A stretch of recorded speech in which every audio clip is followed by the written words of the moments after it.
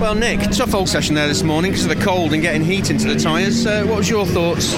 Yeah, I mean, it's only FP1. We had a lot to do, a lot to take in for me. My first FP1 for a long time in touring cars. It's super busy out there and a lot of procedures to do. And obviously, track temperature doesn't help with general tyre temperature. But yeah, just getting myself into it.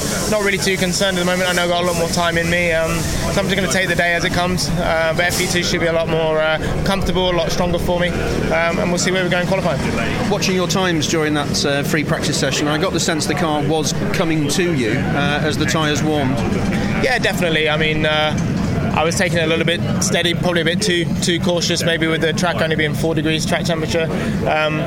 So once I get a little bit more experience in these types of conditions, this is the coldest condition I've driven the car. So you just got to understand what the car does and understand how much grip there actually is, even though that the track temperature is very, very low.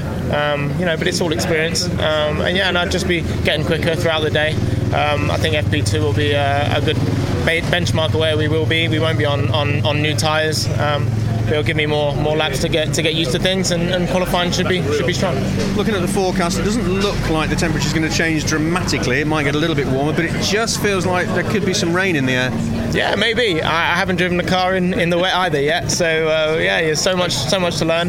But I'll just take whatever's thrown at me. If it starts raining, I'm in the wet. I'll just deal with whatever it is. The team are fantastic in sort of holding my hand through all the procedures and everything I need to go through. I just got to get used to it and calm the nerves a little bit, and we should be all right. There's a real sense, though, with you, Nick, that you're relishing this challenge. Oh, definitely. This is what I wake up, in the morning for.